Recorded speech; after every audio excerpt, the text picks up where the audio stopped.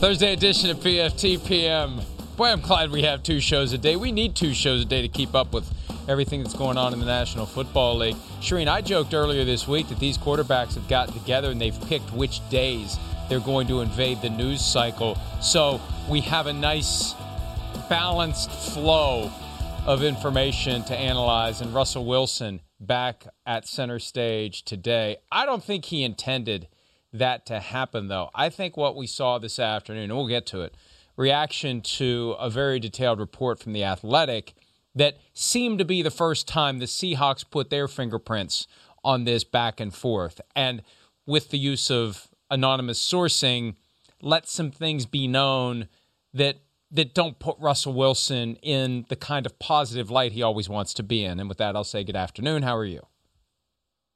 I'm fantastic, Mike. Isn't this fun? This is like fantastic. Normally we'd be at the Combine and we'd have a ton of stuff, and I was all worried we're not going to have anything to talk about this week. This has been great. Let's keep doing these one a day. I like this. Quarterback drama. Yes. Although it's been more like 2 a day, and this day there's more than 2, and non-quarterbacks are getting into the mix as well, but we're going to get it all covered over the course of the next hour. Also, we're going to take a closer look at the Lions and Panthers' upcoming or ongoing offseason, as the case may be. Both teams already have made some moves, or at least have some moves lined up for when the new league year begins on March 17. The big question today, when that clock strikes 4:01 p.m. Eastern in just under 3 weeks, will the Seattle Seahawks immediately trade Russell Wilson to another team? TheAthletic.com has a report that is worth reading, and the one thing that created the headline for me was this back and forth that occurred after they'd lost 2 games in a row. Russell Wilson had 7 turnovers in losses to the Bills and the Rams. They had a short week to get ready for the Cardinals on Thursday night. The Cardinals were coming off of the Hail Murray game. Russell Wilson, in a nutshell, wants to have more influence and control over how to fix the offense. He's got ideas on how to get it back to let Russ cook. It had been let Russ do anything but cook. Let Russ crockpot. Let Russ, you could put in 50 different words other than cook, and they ignored him. And he stormed out of the room. That seems like very un-Russell Wilson-like behavior. That caught my attention, Shireen, and I have a feeling it caught the attention of Russell Wilson's camp and then set the stage for what came later in the day.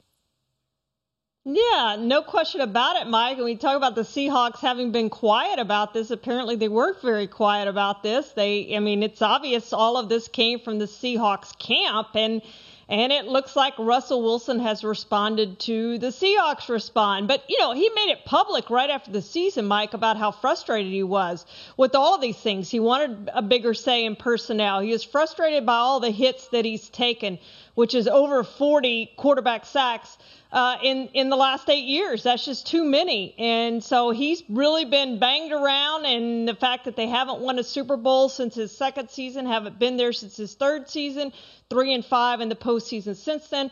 There's a lot of frustration, Mike, and it's all coming out right now. And the question is, what does this lead to? Does he go? I've always been in the camp that he'll be back there for one more year, and if they don't get to the Super Bowl, that's probably it. But now, after reading all this today, I'm not so sure he's back there this year, Mike. Yeah, I think this thing is working toward a boil. And my big takeaway, beyond the factual scenario with him storming out of the room when he tried to get them to give him more influence over fixing the offense, I came down to this after I read all of it. And let me just say this real quickly about this concept of the ultra-long article. I don't want to make anybody any more upset than I ordinarily do, but do the folks who write these things realize no one ever reads all of it? And that should cause the people, before they submit it for publication, to read back over it and see if there's a way to tighten it up. I don't think there's any automatic praise or glory in having so many words no one ever reads all of it. Because trust me, I never read. You get to a point where you shift from read to skim mode. And I'm always skimming for the stuff that I think would make for a good story that our audience would be interested in. But Shireen, whether it was this, whether it's the item The Athletic had last week on Deshaun Watson, whether it was that 10,000-word opus from ESPN on the NFLPA and the NFL that tracks back 10 years into topics no one cares about, I don't get it. And I'm sorry to take us off track, but I just don't get it. And I don't know what motivates this because, frankly, The Athletic could have taken that story today and they could have crafted it into 6, 7 different news bombs that they could have dropped over the course of 3 or 4 days. Yeah, no question, Mike. It's those long reads. People aren't reading them anymore. It's not the way it is. I love writing them. There's no question about that. I think they're fun to write. But when people don't read to the end, have you really had a good use of your time and a good use of your space? And probably not. I'm with you. They probably could have broken this one up into several different bites and posted those, and they would have gotten a lot more play out of this. But that's The Athletic, the way they do things, and it's the way they've always done things. And they already have our money, so it doesn't matter. They can write as long as they want to write. But and I didn't mean to take us off track. I didn't mean to take us off track. But I don't get it when no one reads the whole article. I don't get it. Anyway, what happened later this afternoon, the stuff that people do read and digest, the tweets that come out in 280 words or fewer, that was where the response came from Russell Wilson, and it was on the record from his agent, and I'd love to know the sausage-making process that causes someone to say who they're going to talk on the record to.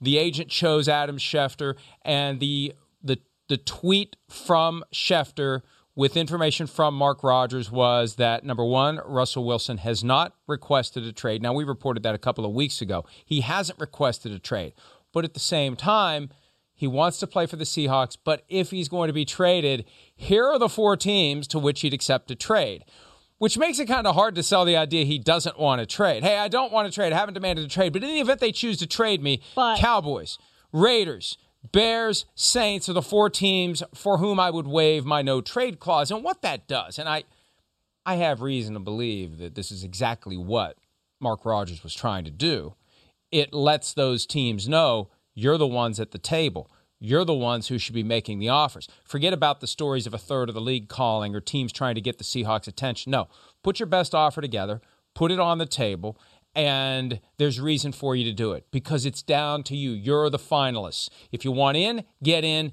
If you want out, get out. But those are the 4 teams, and go ahead and start the bidding, even though we officially aren't requesting a trade.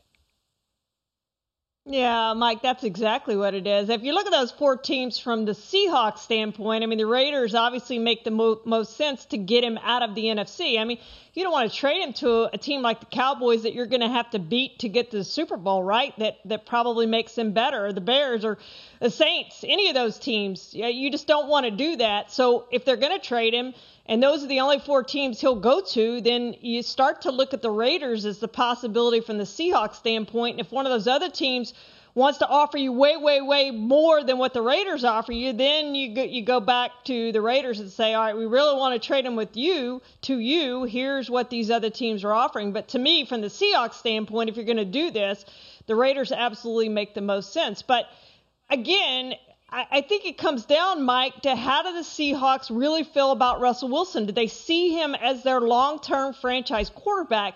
And if you do, then you are going to have to do some things that he wants you to do. And if you don't want to do those things, then it's obvious to me that you don't think he is your franchise quarterback who can lead you to multiple Super Bowls. So maybe it is time to move on and listen to some of these offers. That's the litmus test. If you don't view Russell Wilson the way that Russell Wilson views Russell Wilson, then trade him to a team that does, because that team is going to give you more than what you would give someone else for him. It should get your attention. And that's where they need to tread lightly, Shireen, because if they put out too much of this idea that maybe they don't think Russell Wilson is Patrick Mahomes in a different uniform, that's when one of these teams may say, well, you really don't view the guy as being all that special. And look, that won't matter if multiple teams come to the table, because that's the best way to do this. What Mark Rodgers did on Russell Wilson's behalf is what, frankly, David Mulugheta should do on Deshaun Watson's behalf. Announce the teams that Watson would play for. Then those teams know they're not wasting their time if they put together an offer, and it makes sense for them to press pause on whatever their quarterback plans may be. The Raiders intrigue me for one reason. The Raiders and Seahawks used to be in the same division, and they met in the playoffs in back-to-back years, including in an AFC championship game back in '83. The Raiders won that game and won the Super Bowl after that. But, the Raiders would make sense because even though they say they're not trading Derek Carr, if an upgrade falls into their lap, they're taking it. The Cowboys, and Shireen, the Cowboys are the team that I've consistently heard for more than a year. Anytime this issue comes up of Russell Wilson not being thrilled, the Cowboys. It's the Cowboys. I think he's got his eyes on the Cowboys. From Dallas's perspective, does it make any sense to pull the plug on Dak Prescott and put together a major trade package to get Russell Wilson?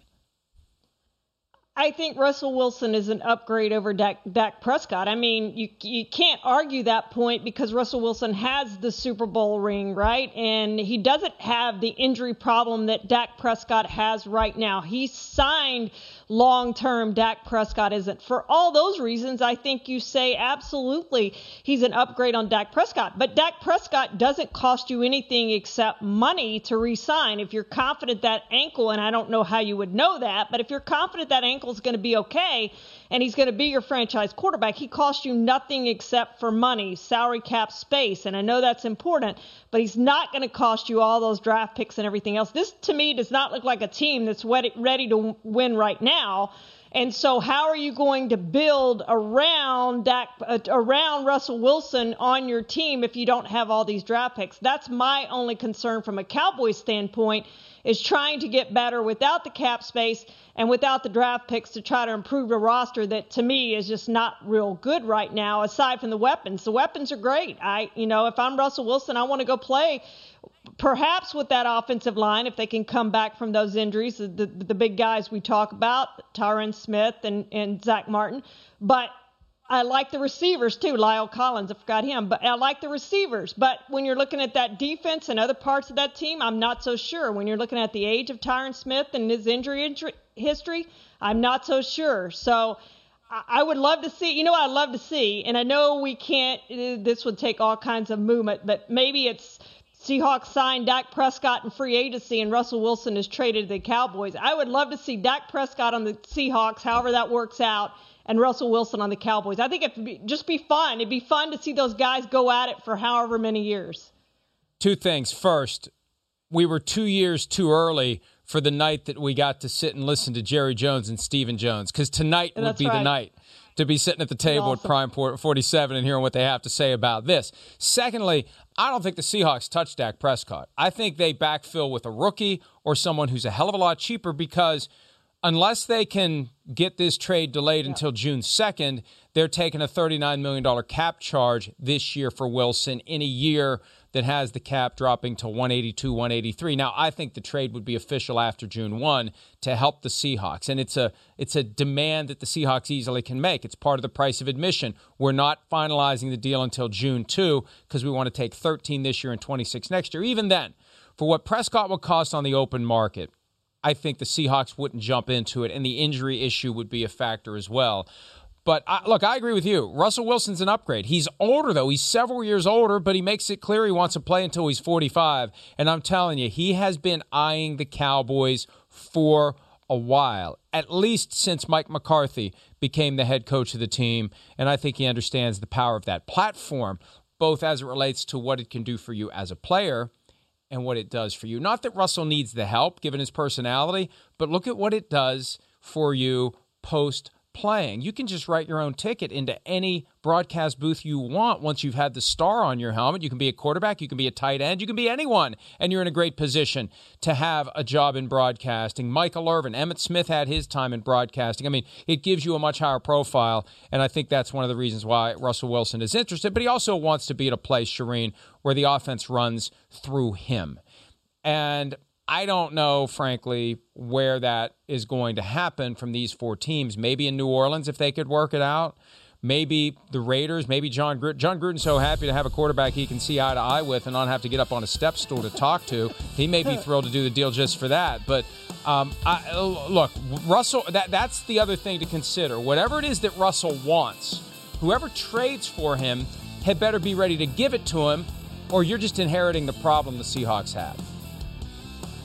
Yeah, there's no question about that, Mike. I would ask this, too, of the four teams. I mean, okay, does he want to win a championship like of those four teams, I mean, New Orleans is the closest, but we know all the cap problems they have. They lost all their coaches in the offseason. I guess they're closest to a championship, and they saw what Tampa Bay was able to do, a team they beat twice in the regular season, once very convincingly.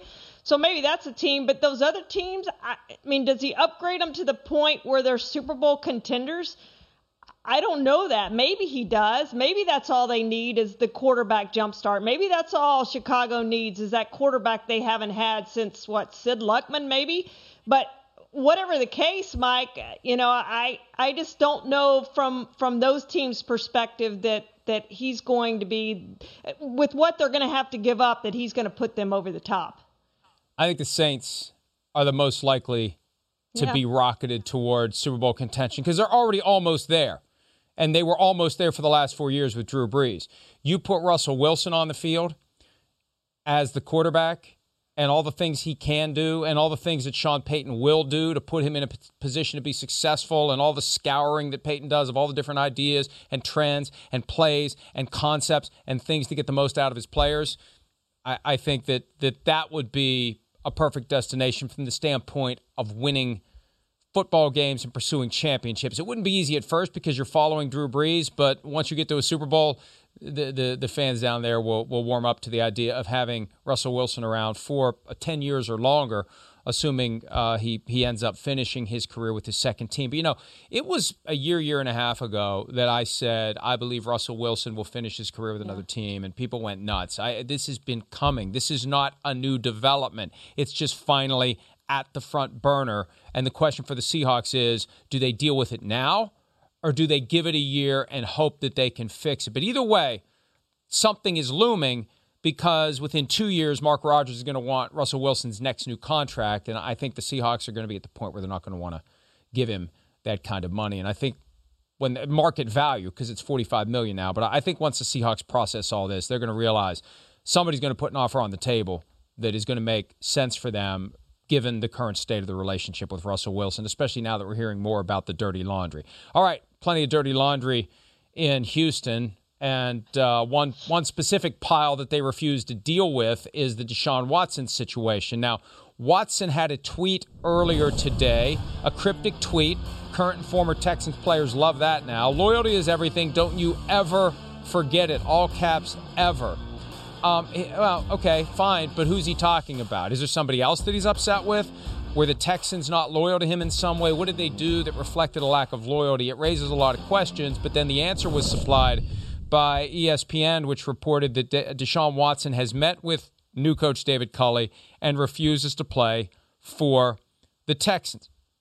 Not a surprise. We've known that. I almost feel like the Texans are that kid, and I was that kid, 5 years old. I saw the little metal cap on the pilot light on the stove, and I was fascinated by it, and I was reaching for it. And as my finger is going through the air, my mom keeps telling me, you're going to burn your finger, you're going to burn your finger, you're going to burn your finger. And all the while, I'm getting closer and closer. I had to find out for myself that I was going to burn my finger, and burn my finger I did. I feel like the Texans are only going to learn that they should have just given in and traded Deshaun Watson after this thing plays itself out so far that they can't get then what they could have gotten now.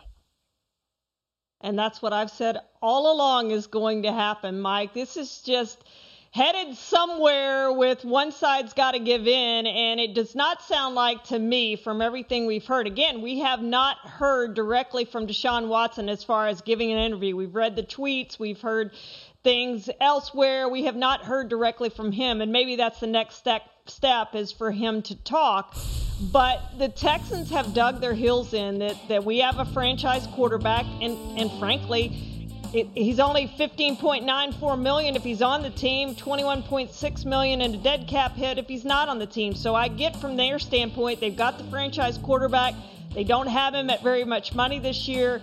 They want to build around him with a new staff. I get all the reasons that Houston wants to keep him, but if a guy doesn't want to play for you, I just don't know how that's supposed to work, because I don't see him showing up for anything. Not going to have the regular offseason, so big deal. But when you get to training camp and he's not there, and you get to the first week of the season and he's not there, do you suddenly realize this guy was serious. He's not going to show up. Wow, maybe we need to trade him. At that point, it's too late, Mike. Same thing they went through with Dwayne Brown in 2017.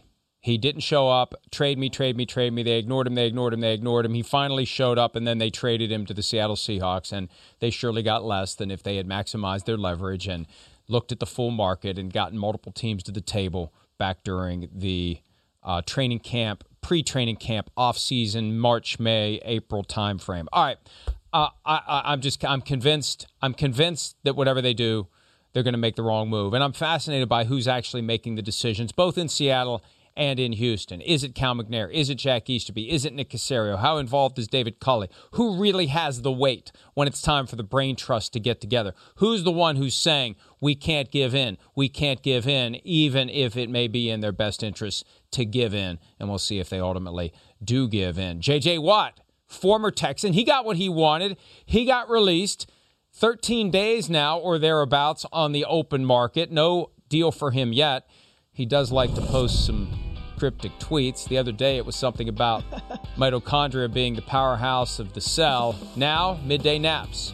Loathed as a child, revered in adulthood. It's kind of like a haiku light from J.J. Watt. Maybe he's inspired by reading Football Morning in America, but there's a report that he's received multiple offers, and one offer between $15 and $16 million a year. I've talked to some people around the league, and it very well may be accurate. But some of the reaction I got from some folks I talked to is, one said there's no way somebody's paying him $16 million a year, not at age 32, with his injury history and with the salary cap going down. And another person made a very good point here. You can say it's a deal that averages $15 to $16 million a year. Until you see the structure, you don't know whether or not that's a real $15 million a year. It could be a phony or at least a non-guaranteed back end final year that drives the average up. It may be 1 year, $10 million. It could be 2 year, $25 million. You throw in that third dummy year and that drives it up so it looks better for J.J. Watt. And let's face it, high-profile players and their agents want to have an initial report that will create the impression that the guy got a giant pile of money, even if in reality he doesn't. That's the way the game is played. The initial reports overstate the deal, and then a day or two or a few after that longer, we get to the truth, and the truth often is far less than what we were initially told. It could be moving in that direction, Shireen. Regardless, he's yet to accept one of these offers. That's what someone else said to me. If he's getting $15 or $16 million a year and it's real, why the hell isn't he taking it? Absolutely, and that was going to be my next question. If the offer's out there, why isn't he jumping on that before a guy like Von Miller comes free or whoever else it may be that's going to get on the market? Some guys we may not even know about are going to hit the market here, and you may want them more than you want J.J. Watt. $15 to $16 million is an awful lot to pay for leadership, Mike. I just don't know that this guy is worth that based on his numbers over the last 5 years. 48 games, he's missed 32 games and has 26.5 sacks, and 16 of those came in his last good season. So he's really not been that productive as a pass rusher. Maybe that's what they have. It's what they don't have, more like it, around him. Jadeveon Clowney, was shipped out, and so maybe he needs more people around him. If he goes to a good team, he has other pass rushers around him. Maybe he's more able to get to the quarterback. I don't know. But with his injury history, he getting up there a little bit in age, he turns 32 in March, but just all the injuries he's been through, I'm not spending that much money, Mike, to bring him in to say, okay, you be the leader of the locker room, you be the leader of our defensive room. That just seems like an awful lot to pay. I mean, look, I don't want to be overly cynical about it, but I've been doing this for 20 years, and I know that it's not always what meets the eye. It's entirely possible that nearly 2 weeks after being released by the Texans, without a flood of offers, he's getting pestered constantly on social media and surely elsewhere. What are you going to do? What are you going to do? And he may be thinking, geez, they're not really making the kind of offers that I want. And something like this, selectively leaked to a reporter who will take it and run with it and put it out there without a whole lot of analysis or context or explanation, it looks good for J.J. Watt. It looks like J.J. Watt hasn't been forgotten by the NFL. It looks like he still has real value. I think that was the knee-jerk reaction that the average person would have to it. Fading superstar, oh, wait a minute, somebody's offering him between 15 and 16 million? Oh, maybe he's not fading after all. But my advice to everyone is, let's wait until a deal is done and we can actually analyze the contract, not what someone reports it to be, to do a favor to the person who has given them the scoop that J.J. Watt has agreed to terms with a given team. Let's see what the actual contract looks like before we decide whether he got more, less, or the same as what a guy in his situation reasonably should get. One of the first deals that was unofficially done this offseason, the trade that will send, as of March 17, 4:01 p.m. Eastern, Matthew Stafford from the Lions to the Rams. It's an awkward time now for the coaches and the general managers who have done these deals because the deals aren't done. They can't really talk about the players not on their roster. Here's Sean McVay trying to tiptoe through that minefield when asked about the guy who will be his quarterback a few weeks from now. I think it's guys that can make things happen with the ball in their hands, Kevin.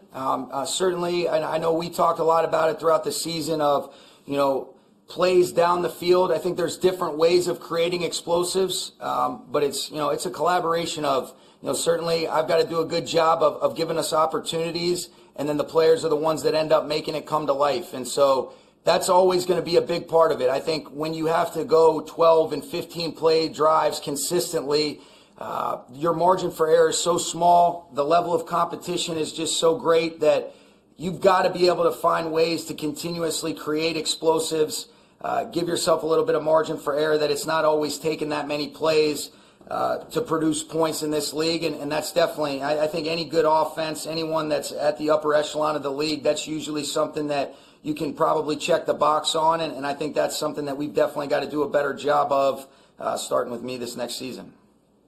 All right, that doesn't really tell us a whole lot of anything. I will tell you this, though. As fake backgrounds go, I can't tell whether I love that one or hate that one. I was mesmerized by it because it's clearly fake, but the closer I look at it, it's like, is it really fake? Yeah, it's fake. But anyway, look, the Rams need to get better, and we're going to find out. Was it McVay or Goff? There it is. That's fake. That's got to be fake. It's fake. It's clearly fake. All right, so it was either McVay or Goff that caused the offense to regress. We're going to find out, and it's a great parallel comparison. How do the Lions do with Goff instead of Stafford? How do the Rams do with Stafford instead of Goff? And the trade will be official. But remember, either side can still back out between now and March 17 when it becomes official, but I fully expect that the deal will go through. Frank Reich, same issue. Oh, go ahead. Yeah, Shireen, go ahead, chime in on this. Right, sorry. I'm sorry. We got a lot of we still got a lot to do. Somebody loaded up this first segment with 20 topics. Go ahead, Shireen. Well, I was just going to say I've never seen a locker room that clean. That's how I know it's fake. It is the offseason, so maybe they cleaned it up. But they're smelly and there is junk everywhere all the time. So, yeah, I know that's fake. But, yeah, they want to get more explosive with the ball. I get it. Stafford is more explosive. You look at when Jared Goff was good, Mike. It's when he had Todd Gurley winning Offensive Player of the Year awards. That's when the Rams' offense was good. That's what Jared Goff needs. Matthew Stafford doesn't necessarily need that. I get why they made this trade, Mike. Yeah, I have memories of just how dirty and smelly and nasty the average locker room is. And I got a taste of it 10 years or so ago when my kids started playing youth football, and you just forget just the sweat and the mildew and the mold and the just nasty. Just nasty. That bag that made the trip from home to facility to home to facility, that bag. I think we eventually burned that thing. Anyway, we'll see if the Rams are any better this year. We'll see if the Colts are any better with Carson Wentz instead of Phillip Rivers. Here is Frank Reich saying whatever he can say about a quarterback who won't officially be on the Colts until March 17. It's a critical position.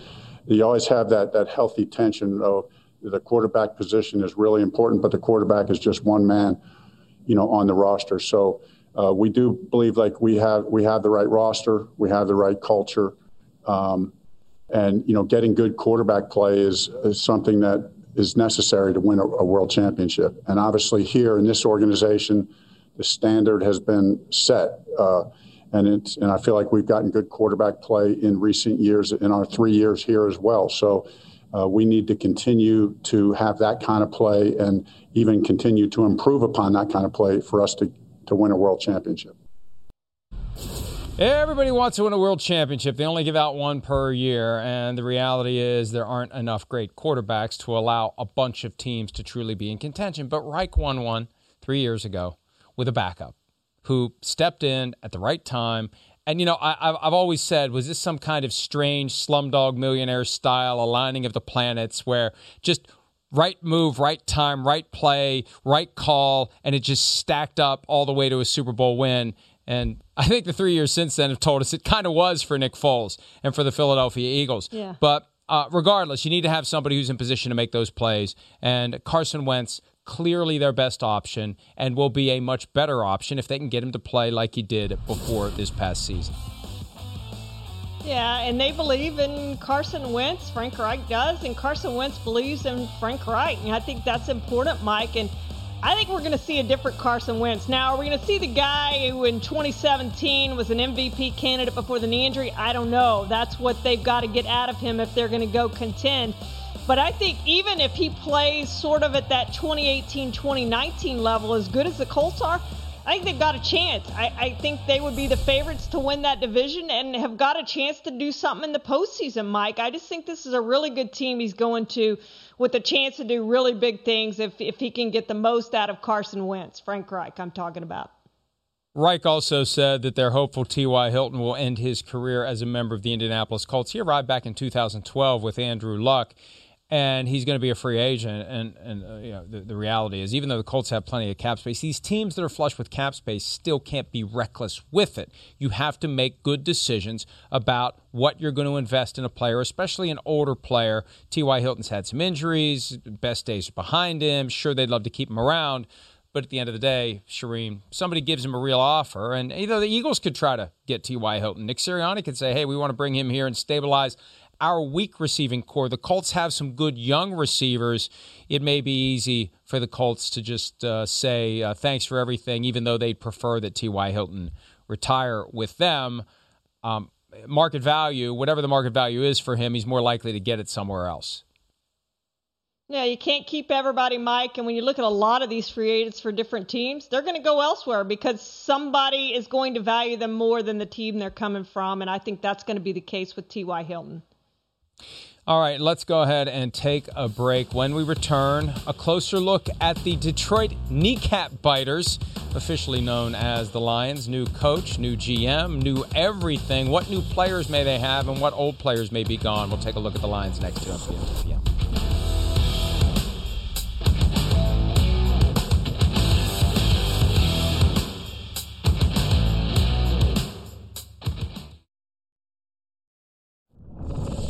So this team's going to be built on, we're going to kick you in the teeth, all right? And when you punch us back, we're going to smile at you. And when you knock us down, we're going to get up. And on the way up, we're going to bite a kneecap off, all right? And we're going to stand up. And then it's going to take 2 more shots to knock us down, all right? And on the way up, we're going to take your other kneecap, and we're going to get up. And then it's going to take 3 shots to get us down. And when we do, we're going to take another hunk out of you. Before long, we're going to be the last one standing, all right? That's going to be the mentality. A lot of penalty flags, a lot of fines imposed, and eventually suspensions for physically removing kneecaps without anesthesia from opponents. But that was Dan Campbell with his SNL-level introductory press conference, Shireen. What do you think his impact is really going to be once things settle down and presumably he's not coaching up players on how to remove kneecaps with their teeth? I think the players are going to love him, Mike, but it's going to take a while there. This is just not a very good roster right now, which is why he got the long-term deal. He has time to build the program that he wants to build. They think they have the quarterback. I know Brad Holmes really believes in Jared Goff. If that's the case, they have a good starting block, right, to try to rebuild this thing. But they have a lot of problems, offensively, defensively. Where you want to start? I think you pick the best players at this point to come in and help you.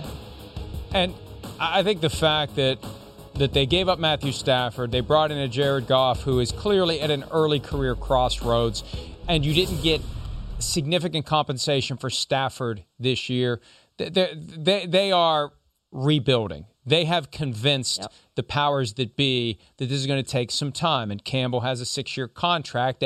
That's more like an anti-dysfunction contract to show that, that they're not going to keep spinning the revolving door on coach with another and another and another. But if it's a disaster, they will. It's a cost of doing business. You pay the balance of the contract and you move on if it comes down to it.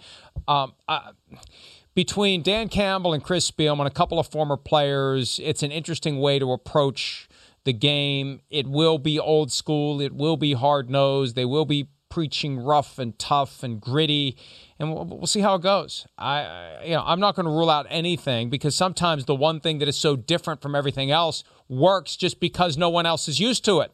Everybody else has gone in a different direction. Maybe a throwback to the days where it was a lot more physical and a lot more violent and a lot more rough and tumble. Maybe that'll be disarming in a positive way for the Lions, even though guys will be fined and guys will be suspended if they play that way, Shireen.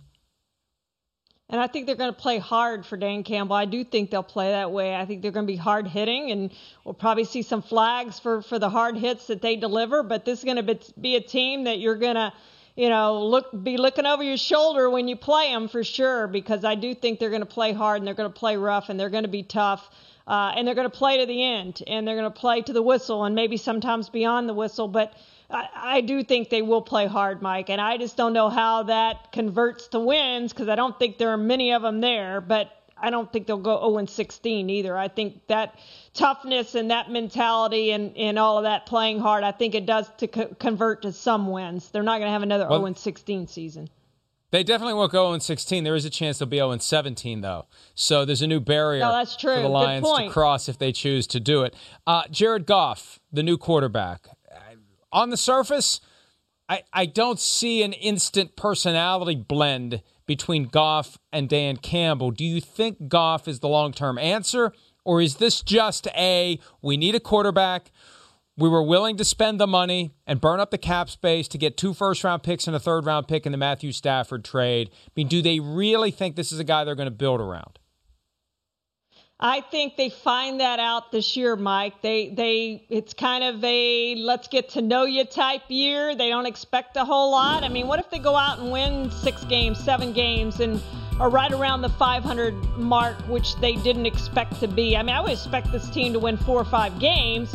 If they win way more than that, maybe he is your quarterback of the future. I mean, he does have a winning record in the league. That's hard to do. I don't care what team you're on. It's still hard to do over the course of the career to be 42-27. And this guy has started in a Super Bowl. So he's got some things that you like. So I think this is kind of a feel me out year to see if it works. But I also don't rule out that they're going to draft a quarterback, Mike, that maybe that's their guy of the future. And keep this in mind when the schedule comes out in April, as it usually does. 4 road games for the Lions this year: Cleveland, Pittsburgh, Chicago, and Green Bay. The potential to be cold weather, and we've seen in the past that Jared Goff isn't a big fan of. Although he acquitted himself well in his last game with the Rams, it was out in the elements in Green Bay, and it didn't seem to have the kind of impact that the game in Chicago did a couple of years ago. All right, let's go through the who's in, who's out. Shireen, give me one name of a guy that you think the Lions will target.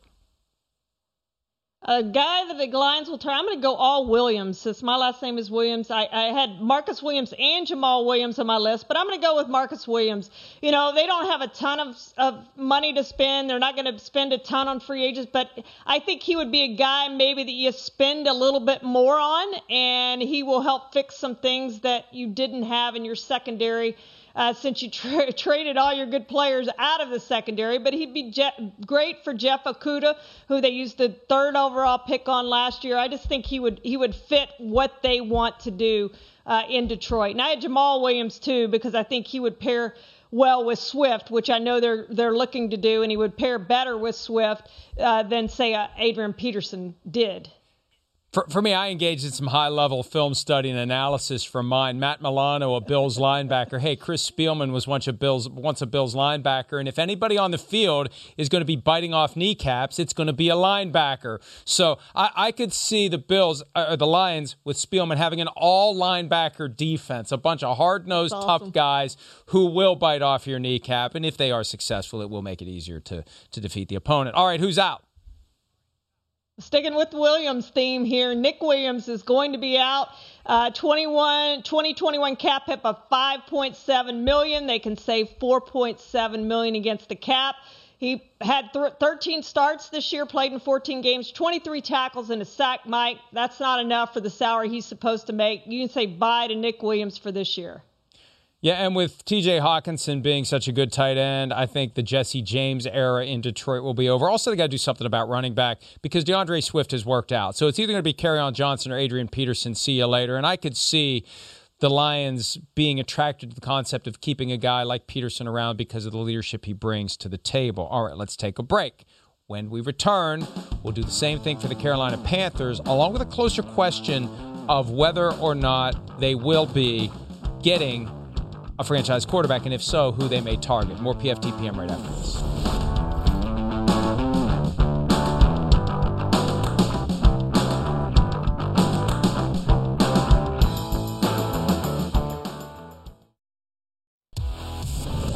All right, Carolina Panthers looking for a new quarterback 1 year after they signed Teddy Bridgewater to a 3-year contract. And they're going to take a $10 million cap charge if they move on from Teddy Bridgewater, but it seems like they're ready to do it. So the big question for the Panthers, who will be the quarterback in 2021? Shireen, let's do it draft style. I'll give you the first pick because I'm in a semi-good mood. Who is your selection right out of the gates to be the starting quarterback for the Panthers week 1? Well, I'm going to leave the big name to you, Mike, because I don't think they're going to get a big name to come in. And if you don't get somebody better than Teddy Bridgewater, right, you have to keep Teddy Bridgewater. So I'm going to say they are going to fail in their attempts to get a better quarterback. So they're going to stick with Teddy Bridgewater and look to redo this position in 2022. That's very pragmatic and realistic, but it's no fun. It's very kind of you. I mean, Teddy Bridgewater eventually would have made the list. But how can I not go with Deshaun Watson? They're loading up the cannon for the run at Deshaun Watson. ESPN told us that last week. 3 first-round picks and Christian McCaffrey. Make it happen. So, yeah, Deshaun Watson. Yeah, and I don't think Deshaun Watson is going to want to go there, even though he played at Clemson, so that's kind of my drawback. My next pick, Mike, I am going to have fun with this. I'm going to say they're going to go with Dak Prescott. Russell Wilson gets traded to Dallas. I knew it. Dak Prescott becomes a free agent, and he goes to Carolina. How about that? I knew it. My 2 choices for you for your next pick were Dak Prescott first, then Roger Staubach. I knew it. So that's good. That's good. And I like that because if they do the trade to Dallas of Russell Wilson, right, it's not like the Cowboys are going to sign Dak Prescott to a $37.68 million franchise tender and then trade him. He's walking away and they're getting compensatory draft pick next year. So, that would be perfect. That would be – this is where the Panthers now have to press pause on their effort to go after Deshaun Watson and say, wait a minute. There's a chance that Dak Prescott's going to walk right through the door for us if the Cowboys bite on this Russell Wilson hook. All right, next one for me, Trevor Lawrence. If you fail to get to Deshaun Watson, if Dak Prescott isn't available, you make the Jaguars an offer they can't refuse. They drop down to number 8. You move up to number 1. You make the argument, hey, look, if the Bengals had done the deal with the Dolphins last year, they could have had Justin Herbert and all this other stuff. So why don't you do it, Urban Meyer? And, of course, Meyer's responsible. Well, why don't you just keep all those picks and do it yourself? But I think David Tepper, determined to get a franchise quarterback and get a Clemson guy. If you can't get the Clemson guy who's proven he can get it done, go after the Clemson guy who's entering the draft. And I'll stick with that same theme, Mike, that they do draft their quarterback this year. And how about a trade up for Trey Lance? And I do think they probably would have to trade up a little bit to get him. Quarterbacks always go earlier than we think they're going to go, right? There's going to be a run on quarterbacks and teams are going to panic and they're going to move up and say, if we want the guy, we're going to have to get the guy. So they may still have to trade up a little bit to get Trey Lance. But I think Trey Lance is a real possibility for this team to draft. I think a trade up to get Zach Wilson is a possibility. That'll be my last pick because, again, it's either Deshaun Watson or Russell Wilson, or we can throw in Dak Prescott if the dominoes fall that way. There isn't a clear upgrade franchise-level guy in the NFL right now beyond those 3. They're not going to go after Kirk Cousins, I don't think. So move up to get Zach Wilson. And am I misremembering this? Didn't Teddy Bridgewater sign with the Jets and then get traded to the Saints? Didn't he do that? That's right. Yeah, so send Teddy Bridgewater back to the Jets so they can trade him to the Saints again or wherever else they want to trade him. All right, I think we've done as much damage as we can with our completely made-up guesswork at who the Panthers quarterback will be. Let's move on to one in and one out. Give me a name of someone that the Panthers will be adding other than, obviously, a quarterback. Well, I don't have a Williams on this. I'm going to go with John Feliciano. They only have one player on their offensive line among their starting offensive line who is signed. I do think they put the franchise tag on Taylor Moton at right tackle, so they'll have him too. But they need to upgrade at the guard position. John Miller and Chris Reed, their starting guards from last year, are free agents. I'm going to go John Feliciano of the Bills. If the Bills can't re-sign him, I think Carolina is a good landing spot for him. All right, see, I had put in the sheet when I prepared for the show a franchise quarterback, so I kind of put myself into a box since we did that draft. It's my own fault for not being smarter about, the flow of the segment. How about Jonnu Smith, the tight end from the Tennessee Titans? Just throw a dart there. Pick. Curtis Samuel likely to walk away in free agency. They really haven't had a potent tight end since Greg Olsen. So since I've painted myself into a corner, I'll try to escape it by desperately throwing out the name Jonnu Smith. Who's out for the Carolina Panthers, Shireen? I think Russell Okung, and I talked about only having that one player under contract. Well, Russell Okung is a free agent. He's 32, injury history. We know that. They re-signed Trent Scott, who actually started 3 games at left tackle last year, while Russell was out with his injury. So I just think it's time for them to move on. They are ready to move on. They'll find an in-house candidate for the left tackle spot, Mike. And the easy one is Teddy Bridgewater out, if that is the way that it goes. It seems like they're ready to move on. And I think you get to a point where he's going to want to move on. That they could end up with some other mid-level guy if they completely alienate Teddy Bridgewater to the point where he wants out. So it's possible that he's not even going to be available to them if he's like, I'm not going to continue to be your quarterback when you're clearly looking for someone else. Curtis Samuel, one of their top receivers, is another possibility to leave. He's a free agent, and you just have to ask, how much money do you invest in that position? They've got Robbie Anderson. DJ Moore is going to need to get paid at some point. Samuel may be a luxury that they just can't afford. Not many teams go 3 deep with receivers who are making a nice chunk of change. Look, they got a lot to do, and they got high ambitions. David Tepper wants to work the game in his favor, and he has proven, at least in the business world, he knows how to crack the code. He is trying desperately to crack the NFL code, Shireen. Yes, he is, Mike, and they want that quarterback to do it, right? Sell out the stadium. Trevor Lawrence does make perfect sense. I just don't know if the Jaguars are going to be willing to trade up there. Trade out of going back to that clip with the Carolina that clip Panthers. In All or Nothing, Tepper's in the back of the SUV. Yeah. The NFL set up to be 8-8, and the way that you push it your way, great coach, great GM, great quarterback. Great quarterback is this year's objective. All right, let's take a break, and we'll open the mailbag when PFTPM continues right after this.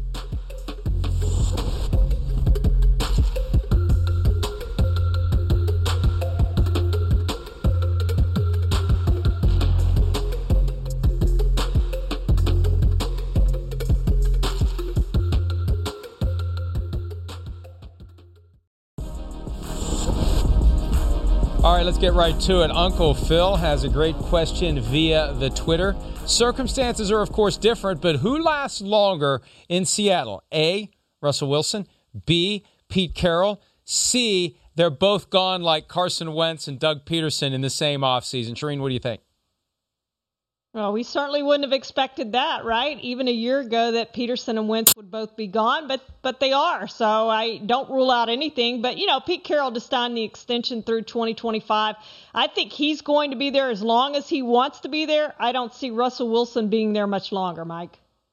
Yeah, I don't either. And look, you and I both thought it would be one more year for Russell Wilson. And even if it is, he's gone before Pete Carroll. And I think we're getting to the point where it's not going to be one more year. And I think unlike the Texans, the Seahawks are going to be smart enough to figure out that now is the time to make their move. So Russell first, Pete later, and Pete maybe sooner than later if their post-Russell Wilson plans don't work out the way that they did with Russell Wilson on the roster. SH third floor 215, should the Chargers be major players in the J.J. Watt sweepstakes or bring in someone like Leonard Floyd because of the familiarity with Coach Staley? Let me take the first crack at this one. The Chargers don't need to be messing around with J.J. Watt. They just don't. They've got star players on defense. They've got good players on defense. They should be focusing on spending their money wisely. They don't need to make that kind of a sizzle type, even though they need to catch the Rams in the market, I know. But I just think it would be not money well spent for a team that's got some work to do before it's ready for that icing on the cake that J.J. Watt likely will be for another team. Well, and I just think Leonard Floyd at this point in his career is a better player, Mike. I mean, he's younger. He's 28. He played all 16 games over the last 3 seasons. And he knows Brandon Staley's defense, right? He had 10.5 sacks, which is a career best this year. Now, maybe that's because he was playing by Aaron Donald. I mean, he makes everybody around him better, but he does have 29 sacks in 5 years. So if I'm going to sign one of those guys, I'm probably going to sign Leonard Floyd over J.J. Watt. I'm with you. I don't know that one player and his leadership can put this team over the top. They're not quite there yet, but they're getting there. I like this team, and I think a Leonard Floyd type player would help this team. I remember the bookend to Joey Bosa, Melvin Ingram due to be a free agent, likely moving on. So there would be a need there, a greater need on the outside than on the inside, which is where Watt most likely would end up in that defense. Tom G. Post, should the Eagles sell off every player of value they can and effectively rank like the Dolphins of 2019 to set up a rebuild, Shireen? The problem for them is, for doing that, they play in the NFC East, so they've got a chance to win it, right? And everybody wants to go to the playoffs and get that home playoff game and get that extra money, especially coming off a year when you didn't make all that money from the fans being there. You could make money with having that home playoff game. So I say no to that just for that simple reason. They do have a chance to win the NFC East. Otherwise, if they were in a division like probably any other division, frankly, maybe you would do that, Mike. Maybe you would think about doing that. Yeah, Howie Roseman, the GM of the team, has survived a lot. I don't think he survives a, hey, Jeff Lurie, let's go deliberately stink this year. Lurie was beside himself at how far his team had fallen. They're going to have to rebuild on the fly, and that's what they are trying to do. So I agree with you there. Don't try to tank. You're in a division where 7-9 may win it, and you could get hot in January, and who knows where it leads. Brandon Feely, 97, assuming the Dolphins keep the same picks. Do you use the 3rd pick for a receiver or maybe take another skill position player instead and then draft a receiver at 18? Your thoughts, Shireen? Well, I've said all along they should take whoever they have as a top-rated receiver. I had them taking Chase yesterday. Either him or Devontae Smith, I think, should be the pick. They need an upgrade at that position. I still think, and we talked about this today, they seriously need to evaluate all of the quarterbacks. They're higher than they ever dreamed they would be with that Laramie Tunsil pick. And I love Tua Tagovailoa, and it physically hurts me to say it, but I just don't think he's going to be the guy. And they're in a prime position to maybe get quarterback number 3 or maybe quarterback number 2 off of the draft board. That is it for today. Enjoy your evening. We'll see you tomorrow morning for PFT Live, tomorrow afternoon for PFT PM.